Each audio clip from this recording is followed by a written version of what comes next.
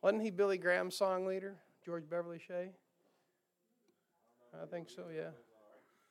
You know who Billy Graham is? Oh, we got to pray for you, man. Oh, that's all right.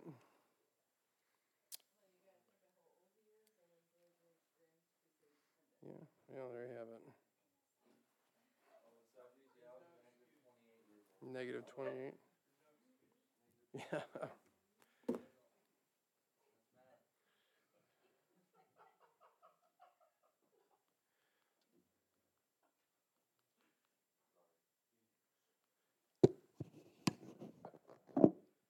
Okay, well, maybe.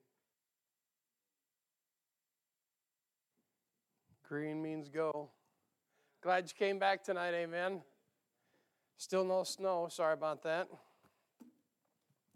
Well, we're going to jump back into this thing. I did rework a little bit of the material. We got through 2 weeks ago, I think it was, 33 out of 44 of, this is lesson 6 in pneumatology, and we've been making quite a study on the Holy Spirit. And although it's been work, it's been study, and I'll use the word clerical. It's been very clerical. Hopefully it's been a help. And what I want to do is I want to get through this, but I'm going to not just give you the last 11. I'm going to make some comment on about 3 or 4 others here. So if you would, why don't you take your Bible tonight and go to Galatians chapter 4. Galatians chapter 4, like I said, we've been studying the Holy Spirit. And I believe that's what the Lord expects us to do. He expects us to study.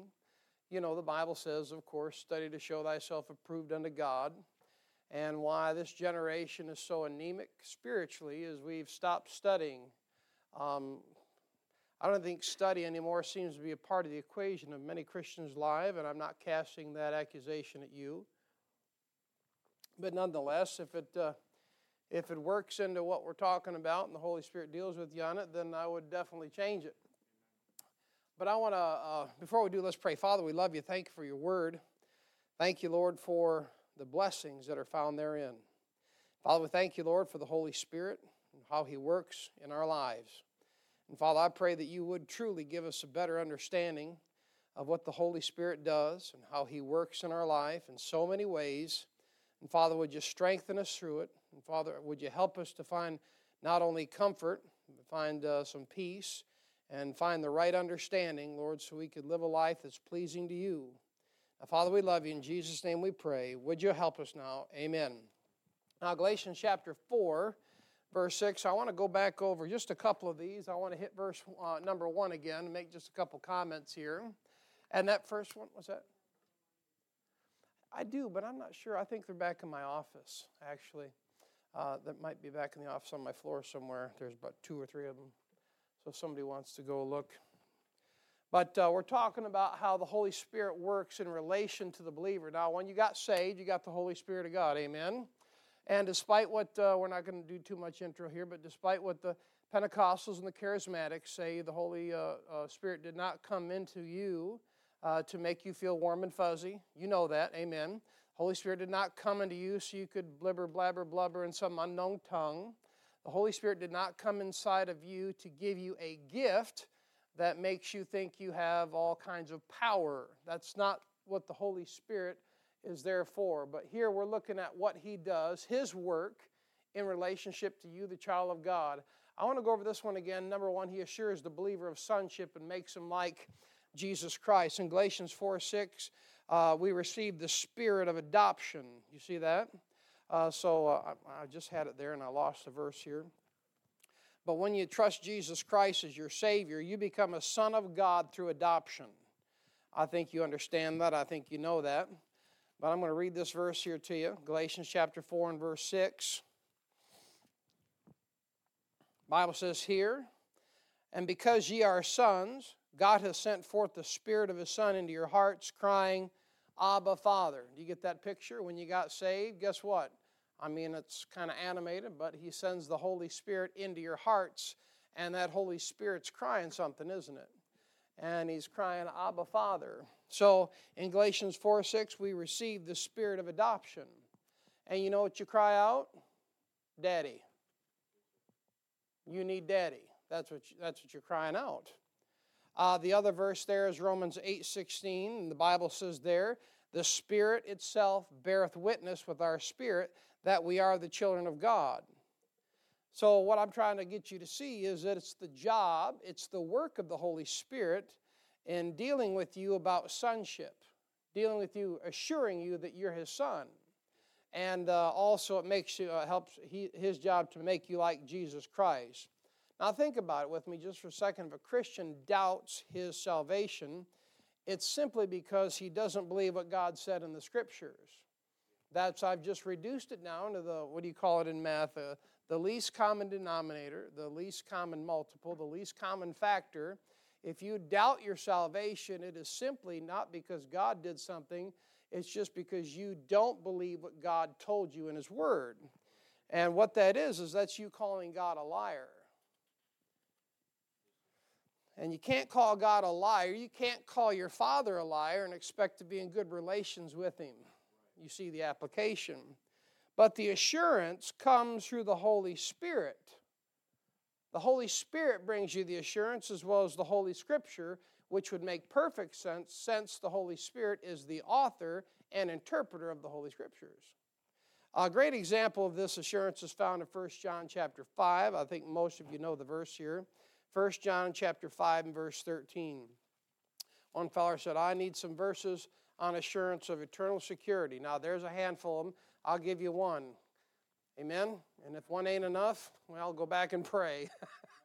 Amen? Now, I know there's a body of literature and a body of evidence in the Scriptures that will help you understand that once you are saved, you cannot lose the salvation because you cannot lose Christ. All right, but 1 John 5:13, here's a great example. The Bible said, these things, take your Bible right here, these things, you see it?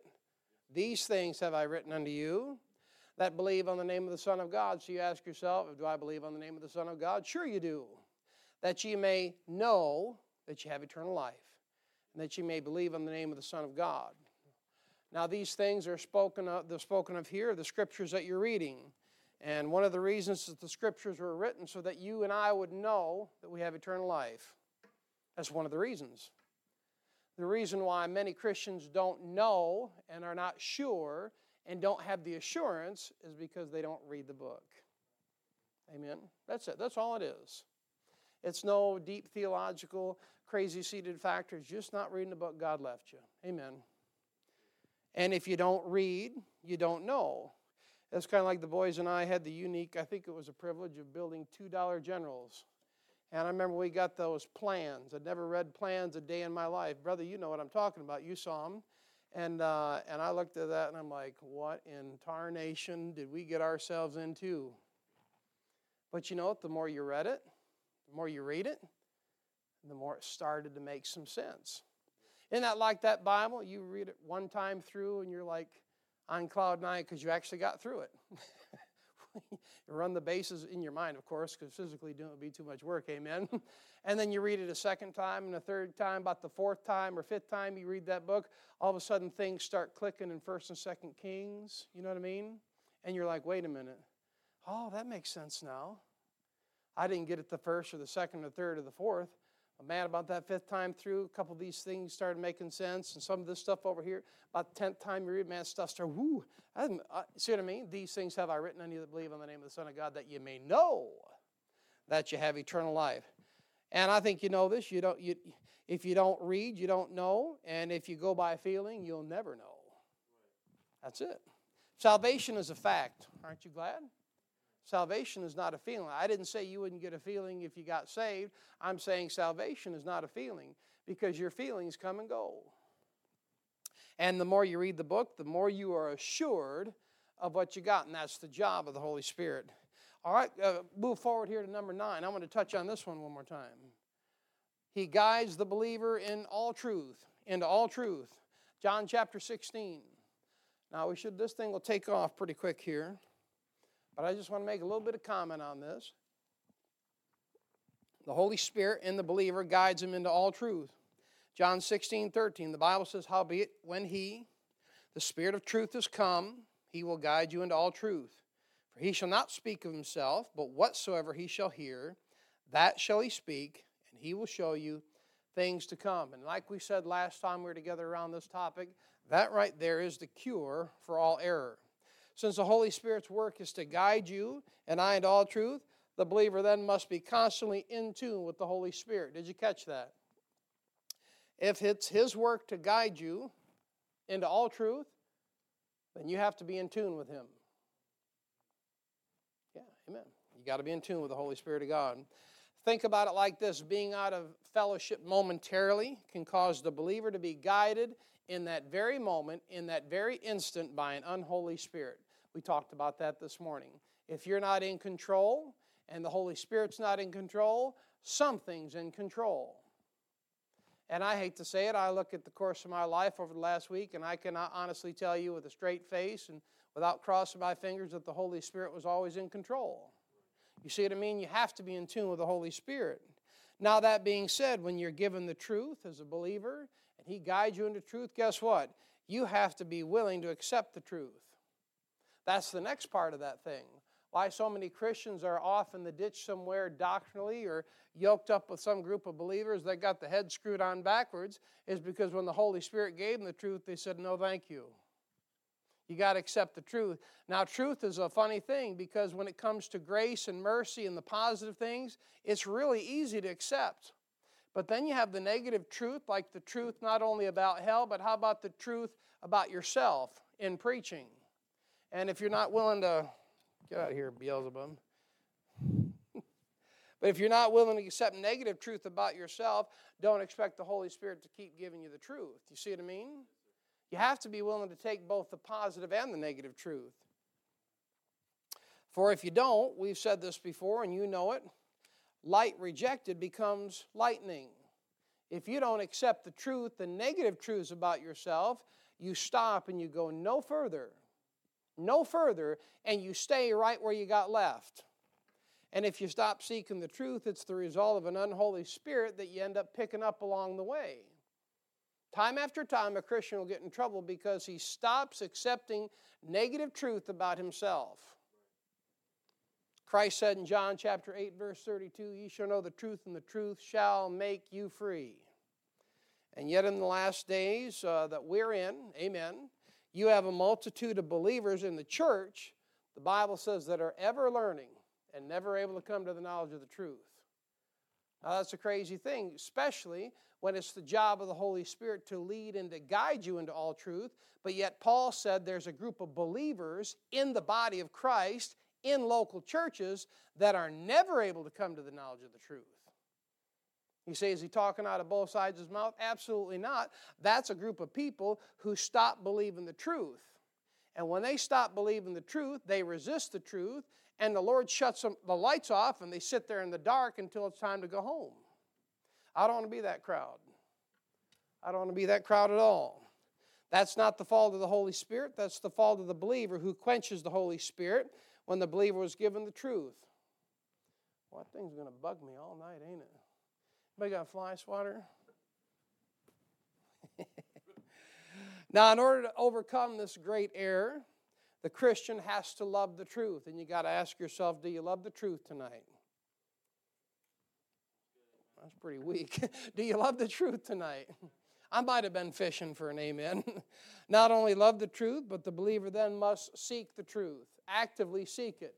Not only love it, but seek it. And never forget the promise that the Holy Spirit will guide you into all truth. However, you have to remember, Christian, where a believer ceases to love the truth and where a believer ceases to seek the truth, then the believer at that point will definitely go into error. And it'll be led by an unholy spirit. Now let's look at number 19 real quick as we get ready to pick up where we left off at number 34. Number 19. The work of the Holy Spirit. The Holy Ghost directs the believer in his prayer life to pray in the will of God according to Romans chapter 8. Romans chapter 8, verse 26. Now this one means quite a bit to me.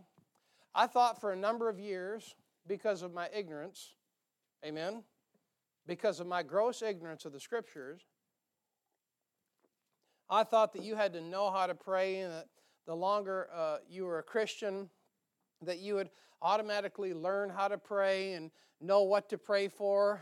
The Bible simply says you don't know how to pray what you ought to pray for. And like I said, I've read the Bible a number of times through, and I just thought it was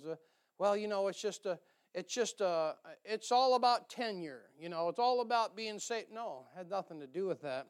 Look at 8:26. The Bible says, likewise, the Spirit also helpeth our infirmities. Now, you see that little colon there? That's usually to define what your infirmity is. You know what your trouble is? Well, he's going to tell you what your problem is here. He says, for we know not what we should pray for as we ought.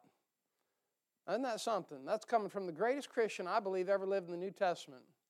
You know what he's telling you? You don't know how to pray.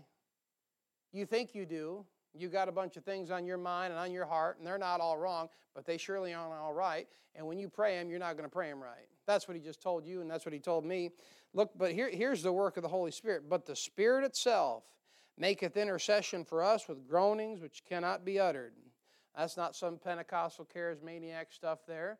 That's just what's going on. Look at 27. And he that searcheth the hearts knoweth what is the mind of the Spirit, because he maketh intercession for the saints. Look at it, according to the will of God. Now, verse 26 is very clear. Never think that just because you've been praying a long time and you actually have victory in your prayer life and you actually decide that you're going to stick with it and you pray every day for 20 days that you actually know how to pray. That's just good discipline. We'll get to that in a minute. At the end of the day, you still don't know how to pray as you ought to. I'm not trying to discourage you. I'm just trying to be honest with you. But here it is. We don't know how to pray, but that doesn't mean we shouldn't pray. Verse 26 and 27 clearly reveals the work of the Holy Spirit in our lives, in that he therefore intercedes to the Father on our behalf. So the Holy Spirit takes our prayers and he sends them on to the Father in the will of God. You and I can't pray in the will of God. We don't know how. So the Holy Spirit, no matter what your prayer life looks like, whether you're a beginner or whether you've been praying for 20 years or you've been praying 20 lifetimes, the Holy Spirit takes your prayer and it's like a Rubik's Cube, and he matches the thing up and said, here, Father, this is what Brother Evans really meant. And when it gets up there, the Lord's like, yeah, you're absolutely right. Not what he said, but this is what he meant. You see what I mean? That's a blessing, because no matter where you're at or whether you've been faithful or not, just take the time to pray. And therefore, when you take the time to pray, the Holy Spirit will take your prayers and get them to the Father in the will of God. That's a blessing to this fellow right here. So the Holy Spirit takes their prayers. He sends them up in the will of God. The believer will pray, Lord, please give me a good day. The Holy Spirit takes the prayer and sends it to the Father in a different manner, which might say, Father, let Brother Evans have trouble this week so he might realize how much he needs you. And that's the good week you get. You see what I mean? That's the will of God. We say this as kids, Lord, pray for a good day, or thank you for this wonderful day. And you get everything but a wonderful day. But the work of the Holy Spirit in the life of the believer is to take our prayers and send them to the throne in the will of God. So that, knowing that and just reading those two verses, 8:26 and 8:27, there is no reason why we shouldn't pray. You see what I mean? There's no reason why. It's a win-win. We stop praying because we don't see the results that we prayed for. That's why we quit. Not to mention, prayer takes work. That's the other reason we quit. Prayer is against my flesh. Prayer does not make me feel good. There's never one time I get up in the morning and go, I just can't wait to pray. I've been anxious to read the Bible because I like to learn, amen? Sometimes, not all the time, but I go, oh, praise God, I get to get up and pray today. Colossians chapter 4, verse 12, the Bible says, Epaphras, who is one of you, just a laboring guy, a servant of Christ, saluteth you, always laboring fervently for you in prayers, that ye may stand perfect and complete in all the will of God. You see that? Prayer takes work. Prayer is labor. You saw, it ain't too hard to pray. You don't pray much, do you? You ever try to pray and do business with God, and halfway through the first minute, you're thinking about 20 other things? That's reality. And then you forgot to turn your phone off, and beep, boop, boop, boop, boop, boop, notification here and ring there and email there. And next thing you know, you're asking God, dear Lord, help me this week. And next thing you know, in your mind, you're out in the backyard raking leaves or something. How does that even happen? It takes work. And but it's the work of the Holy Spirit to direct you in your prayer life, in the will of God. Look at number 33, and that should bring us pretty close to being back on track. Number 33. And we should get cooking with gas after this now. Now the work of the Holy Spirit is that He reveals, He interprets, and applies the deep things of God. Go to 1 Corinthians chapter 2 and look at this passage here. Work of the Holy Spirit is to reveal, to interpret, and apply the deep things of God. Now, you've heard a number of messages, I would imagine, or you've heard at least references made by preachers to this one verse here. And 1 Corinthians chapter 2, verse 9, if you've heard it once and you grew up in church, you probably heard it 100 times. But as it is written, eye hath not seen nor ear heard, neither have entered into the heart of man the things which God hath prepared for them that love Him. How many heard that preached or mentioned or referenced in preaching? Boy, it's one of them sayings that just comes out. Well, we don't know what it's going to be like. Eye hath not seen, ear hath. So I'm going to tell you it's going to be so good, and nobody knows what it's like. But we stop because look at verse 10. But God hath revealed them unto us by His Spirit. Okay, what is it? We either don't know, haven't seen, or we do know. Well, let's keep reading it.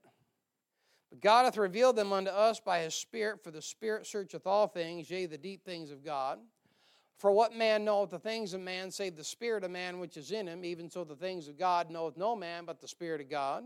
Now we, those are believers, have received not the spirit of the world, but the Spirit which is of God, that we may know the things that are freely given to us of God. Now think about those things that are freely given to us of God. How about His Word, right? So the things that are going to be in heaven for us, we know because we have His Word, right? That's what He's talking about. Not only that, but the reason we can understand Him is because we have literally the mind of Christ. And we have the Spirit of God guiding and directing and applying and interpreting the deep things of God for us. You can't have that conversation with a lost man. They won't get it. Look at verse 14. But the natural man receiveth not the things of the Spirit of God, for they are foolishness unto him, neither can he know them, because they are spiritually discerned. So like I said, we often hear it said and preached that you don't know and you can't know, but then it turns around and says, but we do know, you know. But Bible turns around and tells us, but God revealed us by His Spirit. And that's the work of the Holy Spirit in the life of the believer. What we are able to know about what is awaiting those that love the Lord and the deep things of God are revealed to us and verified to us by the Holy Spirit of God. And someone who is unsaved, they can't know that stuff. They can't figure it out. And that's what that means. All right, now let's look at number 34. Talking about the work of the Holy Spirit. It's the Holy Spirit that empowers us to impart truth to others. It's the Holy Spirit that empowers us to impart truth to others. The passage here is Acts chapter 1, verse 8. 1 Thessalonians 1, verse 5. Acts 1:8 says, but ye shall receive power after that the Holy Ghost has come upon you. I understand that has to do with Pentecost. That has to do with the apostles waiting there in Jerusalem. And it was a special filling, so forth and so on. But let me tell you what, the moment you trust Jesus Christ as your Savior, you're filled with the Holy Spirit of God, and He comes in to stay. And not only that, in 1 Thessalonians 1:5, the Bible says, Paul says, for our gospel came not unto you in word only, but also in power and in the Holy Ghost, and in much assurance, as you know what manner of men we were among you for your sake. And that's something. So in other words, for you to impart truth to others, for you to leave this place and to minister the gospel to somebody else, it's going to take the Holy Spirit of God to empower you to do it. Whether you're going to teach a Sunday school class, you're going to preach on the street, you're going to witness to a coworker, you're going to witness to a family member, or whatever it is, the Holy Spirit is going to have to help you, and that's His job. It's not your job to do it on your own. It's the Holy Spirit's job to empower you. 2 Timothy chapter 2, verse 2 says, and the things that thou hast heard of me among many witnesses, the same commit thou to faithful men, who shall be able to teach others also. And you know what? It's going to take the working of the Holy Spirit for that to happen. Many men have come and gone out of this church over the last 10 years. Not a complaint. I understand how this thing works. but it's the Holy Spirit of God that empowers any man to minister to any group of people. And that's the job of the Holy Spirit. Why? You can't do it in your own strength. That's why you always ought to pray. Your prayer for the day should be, fill me with your power. Fill me with your Spirit, Lord. Not only so do you avoid being filled with an unholy spirit, because maybe the Lord can use you. But if you're not filled with the Spirit of God, it's very unlikely that you'll be used. This is a spiritual book. This is a spiritual book whose author is the Holy Spirit. So think about it. How can you or I, an unspiritual being, impart truth from a holy book without the help of the Holy Spirit who wrote it? And that's his job. 35, number 35. It's his job to help us. Number 35, the Holy Spirit inspires worship and adoration of God. That's the work of the Holy Spirit. The Holy Spirit inspires worship and adoration of God. That's John chapter 4. John chapter 4 and verse 23. John chapter 4 and verse 23, the Bible says, but the hour cometh, and now is, when the true worshiper shall worship the Father in spirit and in truth, for the Father seeketh such to worship him. You see that? Spirit and in truth. I'll give you the next one, Philippians chapter 3, verse 3. For we are the circumcision which worship God in the Spirit and rejoice in Christ Jesus and have no confidence in the flesh. Now listen, a Christian unacquainted with worship does not know the Holy Spirit as he should. Did you catch that? A Christian unacquainted with worship does not know the Holy Spirit as he should. Now, you say worship these days, and automatically most people think of, being some kind of trance or some kind of weird stuff. We're not talking about that. We're talking about a time and a place where you can just spend it with the Lord. And you can adore him, you can love him, you can talk to him, you can worship him in spirit and in truth. Have you ever just worshiped the Father? You ever worshiped the Lord as creator? You ever just worshiped the Lord for being holy and lavished affection on him as one would lavish affection on a lover? That's what we're talking about. That's true worship. We're not talking about working up a feeling and waiting for some kind of feeling to catch us. You ever just come down to this old-fashioned altar here or an altar at home or in your car and just pour your heart and soul out, not asking God for anything, just thanking him for being the creator, thanking him for giving you life and breath, and just thanking him for being so good to you, thanking him for being holy, thanking him for keeping the standard so high that you could probably never attain it? Well, that's a blessing. But you worship him in spirit and truth. You've heard it before, but maybe not enough. As Christians, we often have the Martha syndrome down pretty good. We're busy, but we hardly get the Mary syndrome down. And the Mary syndrome is where you sit at his feet and you just listen. Now, people are worried about that stuff, and I often used to wonder, why are people so worried about Christians sitting at the feet of Jesus? Until I started working at an ice cream company, and my boss was so worried about people maybe not doing 120%. I don't know if you'll be able to pick up on that at all, but some of your supervisors that you have, they set the goal, and if you meet the goal, they're really not as happy. They wanted you to exceed the goal. You see what I mean? You know what the Lord wants?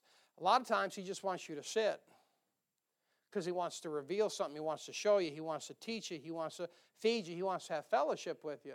But Christians are so concerned that they're doing something because that gives them personal satisfaction. But the Lord wants the satisfaction that knowing that you'll sit with your tail on the ground and not move. And you'll listen even though your hind end hurts a little bit. Yeah, applying the seed of knowledge to the pew, maybe with a strip of Velcro or 3 or something like that. But we often get the Martha part down and we struggle with the Mary.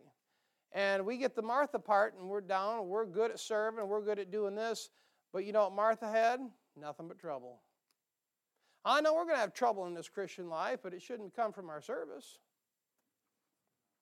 Now let me finish this out. Go to Hebrews chapter 11, another familiar passage to you. Another familiar passage. Remember, this is the work of the Holy Spirit of God.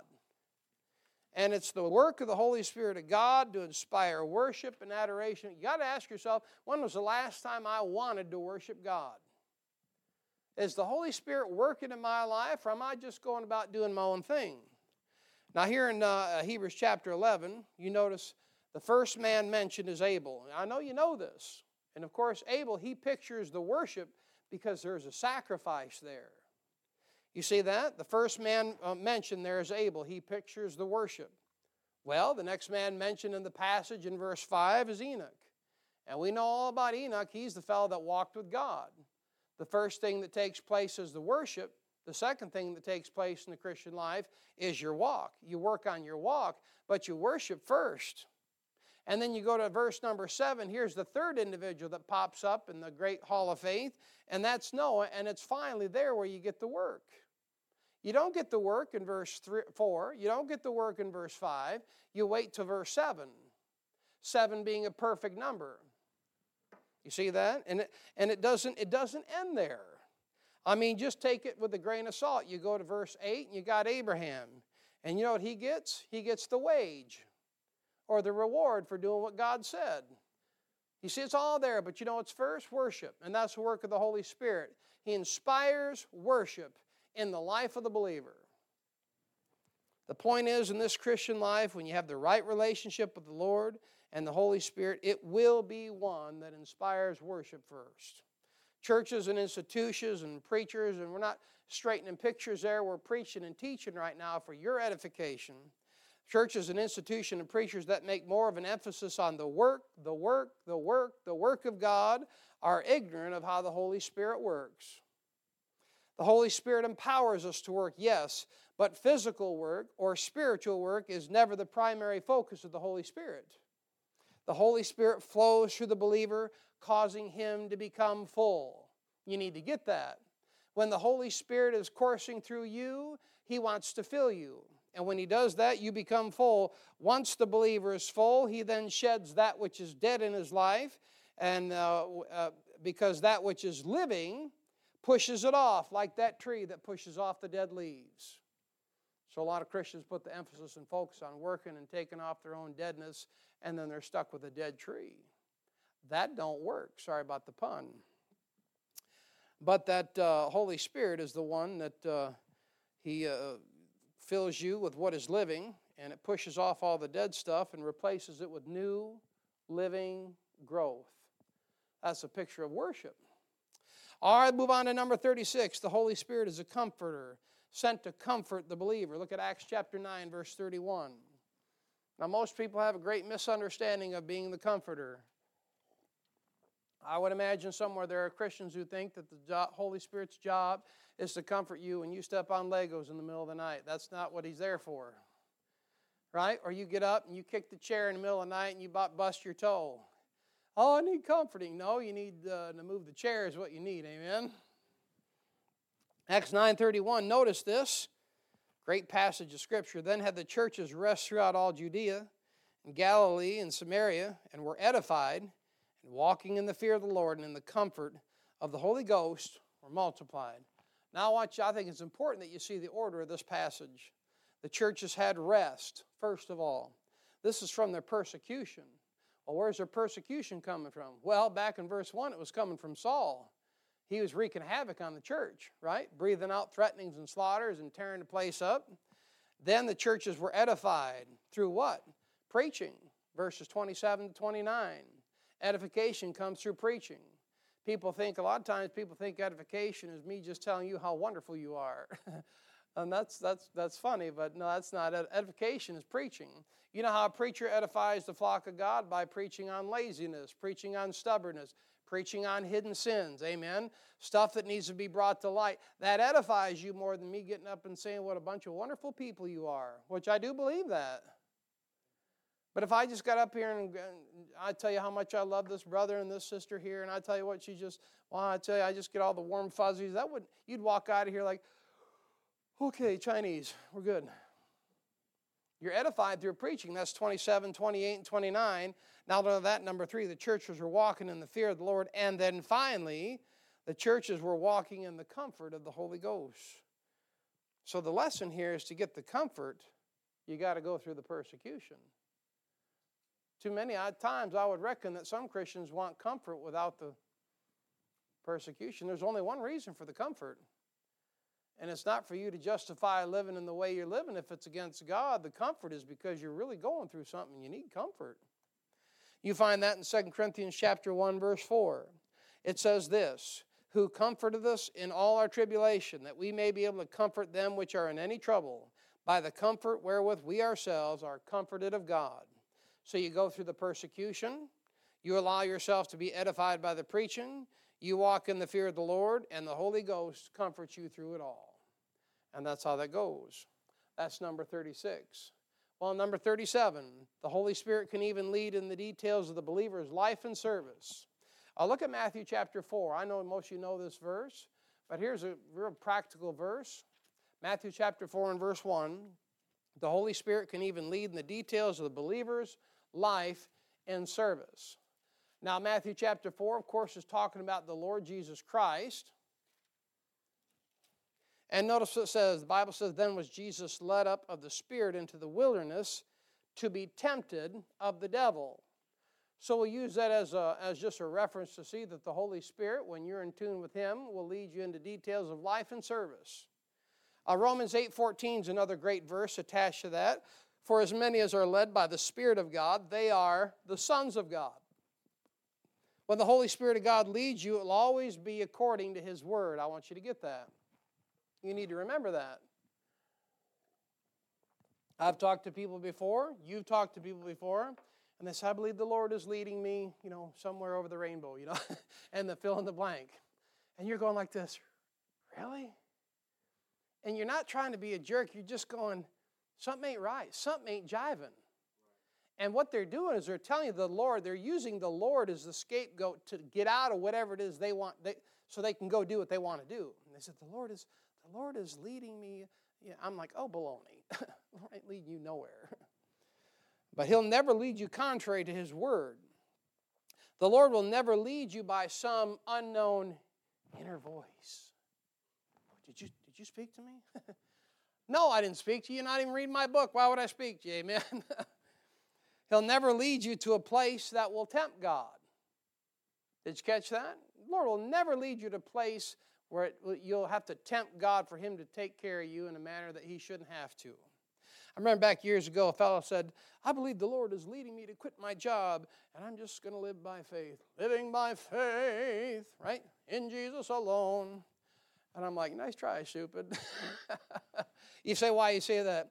Well, what he did is he wanted to use the Lord to accomplish what he wanted to do, and then put it on the Lord, and then tempt the Lord to have to provide for him later. When the Bible said you ought to provide for your own.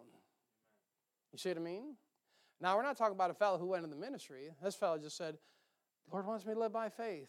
I'm like, okay, go to work and keep your mouth shut. That's living by faith. Can you go to work and keep your mouth shut? It takes a lot of faith to do that. Sure do. The Holy Spirit will never lead you contrary to His Word. When the Holy Spirit authored that passage that said over in 2 Thessalonians, was it 3:10?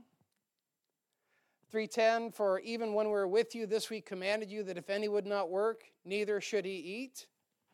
Then mark it down, the Holy Spirit is not going to lead you into a place contrary to His Word. I believe I need to live by faith. Amen. I believe you ought to live by faith too. But you're not going to put God in a box and tempt God to provide for you and pay your bills when He told you to go work. That's the problem with Christianity. It's just in bed with the world. And Christians no longer, I know you all work here, so you don't mind this good stuff, you know what I mean? And everyone here's got a job. Probably even them youngins got a job too. But Christians today, a lot of Christians, I know a handful of them, they just want to do anything. And then they want to turn around and say, I'm going to live by faith. No, you're just lazy as a pet coon is what you are, amen? Cut it out and go to work. Now, the work of the Holy Spirit can lead in the details of the believer's life and service. He can lead a man to serve the Lord in one capacity or another. He can lead a man to secular work in one capacity or another. But he would never lead a man or a woman to do that if he had no local church to do it by. You say, why would you say such an audacious thing? You ever read your New Testament? Every Christian in the New Testament had a local church. Every Christian in the New Testament. So ask yourself why there are Christians out here in our community that probably are saved and love the Lord. I bet you there's literally thousands of them. And you say, I think you're wrong. Help yourself. I think I'm right. And you know what? They don't have a local church. Now, I didn't say this should be their local church. I'm just saying they don't have one. Well, why is that? Every church, every Christian in your New Testament has got a local church. check it out next time you read it. See if I'm telling the truth or not. All right, to an American, job is number one. God is number 300 or 400 or whatever, you know what I mean? Every Christian in the Bible is part of a church. And every Christian in this Bible that I read was under preaching. So yes, the Holy Spirit can lead in the details of life and service, but it'll never be contrary to the Word of God. It'll never be in a place where you as a believer cannot attend a local Bible-believing church and be a part of it. Now, we're not talking about you got to go work, somewhere over the rainbow where skies are blue. I'm not talking about the exception to the rule, you know what I mean?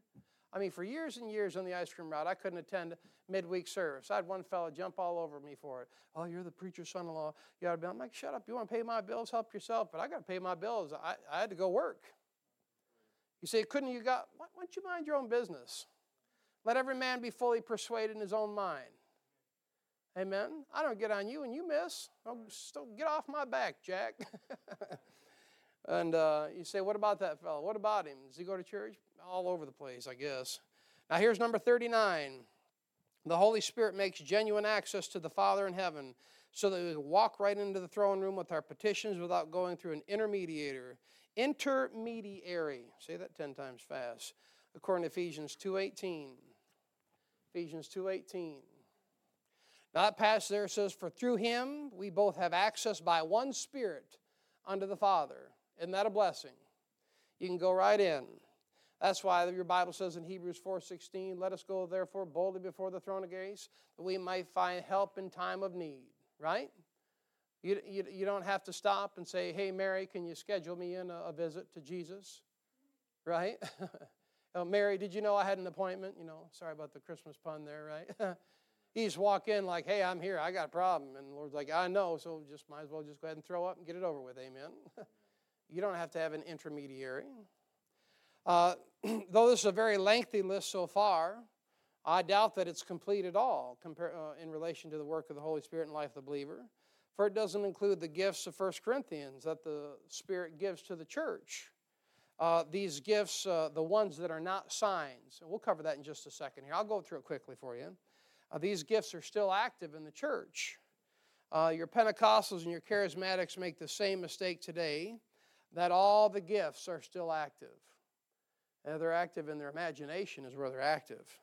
But the Bible specifically told the gifts of tongues and the healing signs are for Israel. You knew that. And so that's why the immature Christian is always in the book of Acts. I got some friends that I work with, and every time this guy claims to be a preacher, and every time he, whatever he does, his little Facebook thing, he's always in the book of Acts. He's always in Acts chapter 2, and he's stuck in a rut in Acts chapter 2. He'll never go anywhere. He's just stuck in a rut. Why? Immature Christians. They don't get it. And they're always in the book of Acts, where the apostolic signs are manifest to Israel because the Jews require a sign. And they're always messing around in Acts, where they should actually be in Colossians and Ephesians, getting some instruction in righteousness. You say, why do they do that? Well, to me, I guess the immature Christian, now what he just wants to do is he wants to counterfeit those signs. Because those signs, if he's got those signs, then he's got the power. You see what I mean? And so then if he's got the signs, then people think that he's got the power. You see how that is? Therefore, he's always messing around with the gifts in 1 Corinthians 12 instead of talking about the fruit of the Spirit in Galatians chapter 5. You never hear the Pentecostal and Charismaniacs talking about the fruit of the Spirit. It's always the gifts, the gifts, the gifts, the gifts, never the fruit. The fact of the matter is they don't produce any fruit. The Holy Spirit is not about to produce fruit inside of a rotten core. You're told in 1 Corinthians 1:22 that the Jews require a sign. Amen? And then again in 1 Corinthians 14:22 that tongues are given as a sign. And there's no way to refute it. So let's look at it real quick. 1 Corinthians chapter 12. Let's just line it right out there. 1 Corinthians chapter 12, verse 1. Now this is where you have there, got him, flicked him. Oh, that sucker was irritating me. Man, I'm talking about getting in the flesh real quick. Yeah. You say a fly bother you that bad? You get up and try to do something bother me that bad, man. I'm about ready to splat him, but I didn't want to splatter him all over the pages of my Bible. That's kind of gross, 1 Corinthians 12:1, the Bible says, now concerning spiritual gifts, brethren, I would not have you to be a Baptist. Ignorant, amen? Verse 2, you know that ye were Gentiles carried away into these dumb idols. Now, he's not cussing there. He's just describing the nature that they're dumb. They can't talk and they can't interact with you, even as ye were led. Wherefore I give you to understand that no man, speaking by the Spirit of God, called Jesus accursed, and that no man can say that Jesus is the Lord, but by the Holy Ghost. And by the way, all your Pentecostals and charismaniacs, they go, Jesus is Lord, Jesus is Lord, Jesus is Lord. But the right way to say it is Jesus is the Lord. You see it? All right. Verse 4. Now there are diversities of gifts, but the same Spirit. And there are differences of administration, but the same Lord. And there are diversities of operations, but it is the same God, which worketh all in all. But the manifestation of the Spirit is given to every man to profit withal. Okay, here we go. Verse 8. For to one is given by the Spirit the word of wisdom. There's the first one. That's a gift. That's to you and me. To another the word of knowledge. You see that? You got a gift of wisdom and knowledge. Knowledge is assimilating facts. Wisdom is the ability to know how to assimilate all those facts, know what to do with it. Some people are really good at studying. They can take a bunch of information and stew it right down. But the wisdom, the gift of wisdom, is be able to know where that applies and where it goes. By the same Spirit. To another faith, that's number 3. Let's just face it, God gives some people more faith than he does you. I mean, even in the New Testament, the disciples would say, increase our faith. And I heard one preacher say, well, just use the faith you got. Well, that might be a good start, amen. But I don't know why you wouldn't pray to increase it. But the fact of the matter is, one of the gifts of the church is God gives some men an extra measure of faith. And that's not talking about faith to be saved. Everyone's got that once you're saved, but we're talking about in your daily life. I'll give you an example of probably how that thing is applied. You have a fellow by the name of Sutek, and he's been serving the Lord, 50 years at least, 40 years, 45, probably just as long as Fonlaw's been. And he's gone places without a dime to his name. That man's got faith. Now, there's no way I could do what he did. You know, I've read his books. I've read my wife travel with their family for a summer. You want to talk about living by faith? They live by faith. You say, how? It's a gift God gave that man. You say, you jealous? No. But thankful. Now here's another one. To another faith, by the same Spirit, to another the gifts of healing. Now hold on, put on the brakes. You know what that is? That's a sign gift to Israel. You see how I figured that stuff out? Healing is a sign gift to Israel. That's 1 Corinthians 1:22 and 1 Corinthians 14:22. By the same Spirit. That's what healing is. So that's not to you and I. All right, verse 10, to another the working of miracles. Hold on. Is that to you and me? That's another sign gift. All those miracles, all that healing, that was done to Israel. That they would believe that Jesus Christ is the Messiah. So that's not to the church. That was to Israel. You say, what do you do with it? You scratch it. You don't go around pretending that you got the gift of miracles. Because if you got the gift of miracles and you and I are going to the bank and I'm going to put my card in, you're going to bring me about 10 grand. Amen? And if not, I'm going to call you a phony. Right? All right, now another one. To another discerning of spirits. That's for the body of Christ. John said in 1 John 4:1, believe not every spirit. Let me tell you what, face it, Christian. Some people, God's given the ability and the gift to be a better discerner of spirits. Some people have that ability. You ever wonder?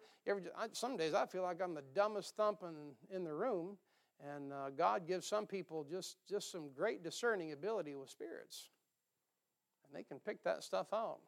I think of my friends Dr. Walker, Dr. Wheeler, great discerners of spirits. Dr. Peacock. To another, another diverse kinds of tongues. That one's easy. That one's Israel, 1 Corinthians 14:22. I'm just showing you what you already know, how to rightly divide your Bible. Next time someone comes up to you and say, well, what about this? I got the gift of miracle. I got the gift of healing. And you got the gift of blowing your nose because no, you don't. Diverse kinds of tongues. That's to Israel. You scratch it. To another, the interpretation of tongues. Now, unless you're talking about different languages and you just like, Rosetta Stone,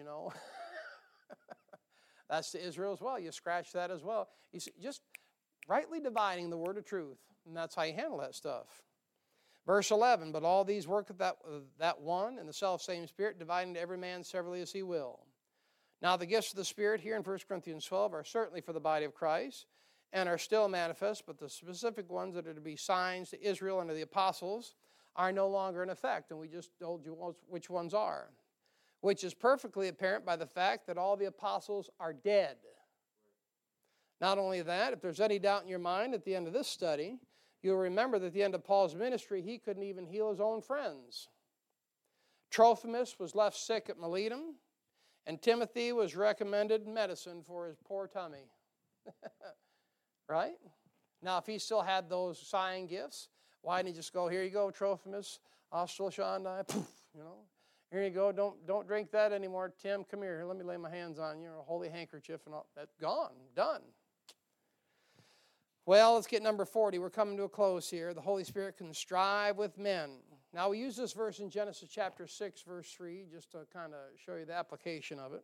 Genesis chapter 6, verse 3, and it's the job of the Holy Spirit to strive with men in attempting to turn them from sin to righteousness. Attempting to turn them from sin to, and that's what he's trying to do in your life as a Christian too. He's striving with you. In Genesis chapter 6, verse 3, this is right before the flood. Bible says, and the Lord said, my spirit shall not always strive with man, for that he also is flesh, yet his days shall be 120 years. And what you have here, you don't have the limiting of men's years. A lot of people think that, well, that's where, in Genesis 6 is where we only were living to 120 years. No, it has nothing to do with that. What you have here is a timeline. God's given Noah a timeline. And about 120 years, the Spirit of God is going to stop striving with men. You say, how so? Because he's going to drown them out. So you give them 120 years to get right. And, of course, they didn't get right. They had to build a boat, and then he drowned them out. But in the same manner, the work of the Holy Spirit is striving with men against sin and turning them unto righteousness. And that he'll do with you this week. The closer you stay in tune with the Holy Spirit, he'll do everything he can in his power. Well, he's not a Calvinist to try to keep you from sin. And that's what he'll do. Number 41. Number 41, the Holy Spirit can enlighten men, according to Job chapter 32 and verse 8. Job 32 and verse 8. I'll read that passage of Scripture here. The Bible says in Job 32:8, but there is a spirit in man, and the inspiration of the Almighty giveth them understanding. That's a great verse. The inspiration of the Almighty. That word inspiration just means God breathed. When God breathes, guess what? The breath of God is the Spirit of God. So it's the Spirit of God that enlightens men and gives them understanding. Now let's put two and two together. Psalm 119, 130. We quote the verse all the time. The entrance of thy words giveth light. Right? It giveth understanding unto the simple. So since the Holy Spirit is the author of Scripture and the interpreter of it, it should make perfect sense that reading the Bible is what gives delight to the believer as well as understanding in all things. The more you read that book, the more understanding you get. Why? It's the job of the Holy Spirit. It's the job of the Holy Spirit to give you understanding. Never think that it's your job to figure this thing out. You can't. Jeremiah chapter 10. Is it 10? Oh man, what's that verse? Just gone. Just like that. You know what Jeremiah said? I'll paraphrase it. I can't even direct my own steps.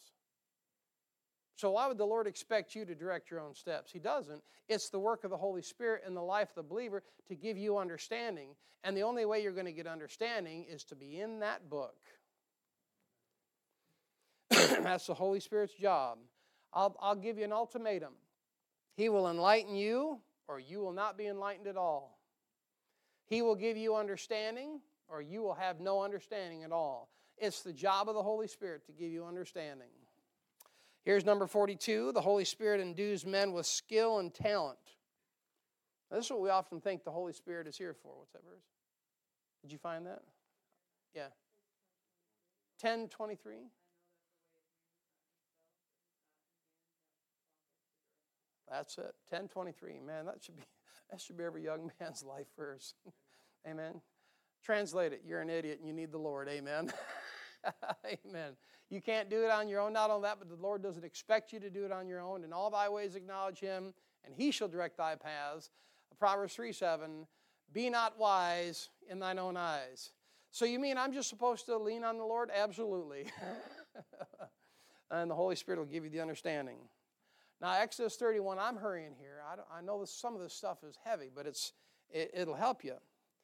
Exodus chapter 31, actually the entire chapter. We will not read it, but I want to draw your attention to verse number 3 and verse number 6.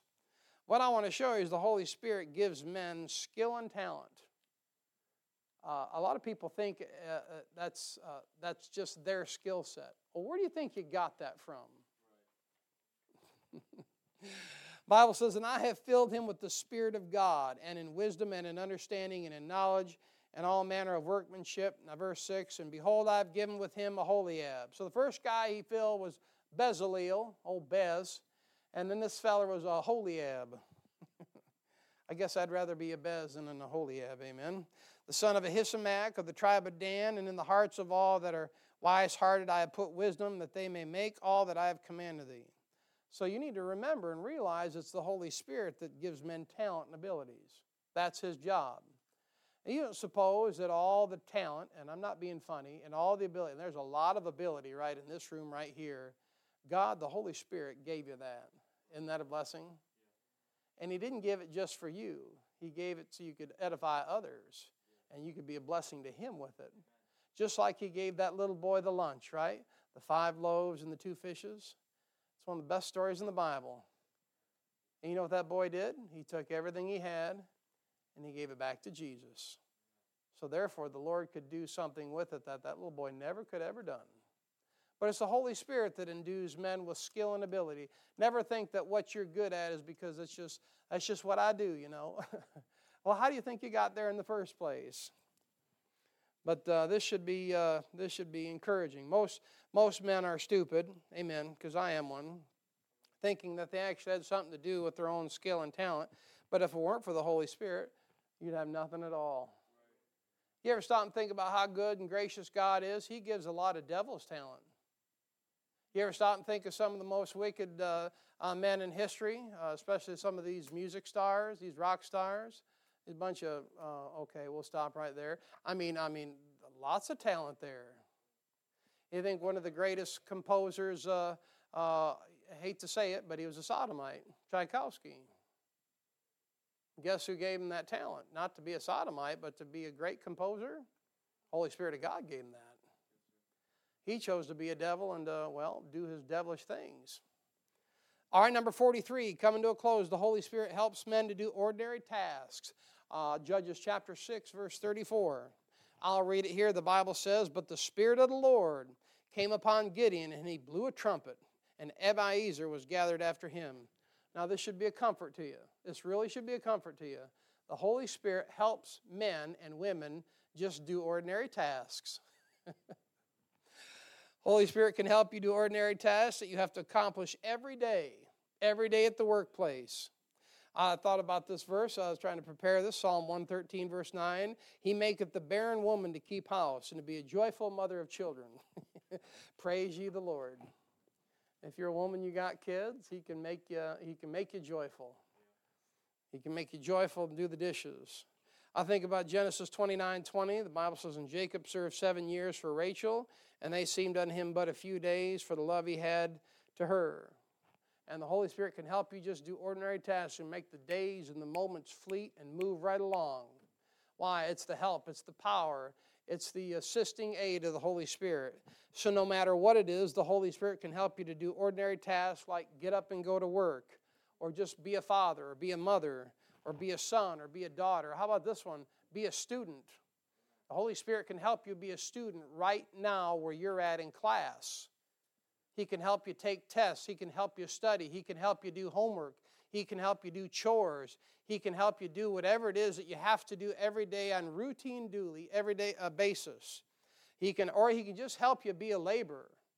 I know you think this from time to time. Sometimes you wake up, go to work, and you're like, what am I doing with my life? All I'm doing is work, work, work.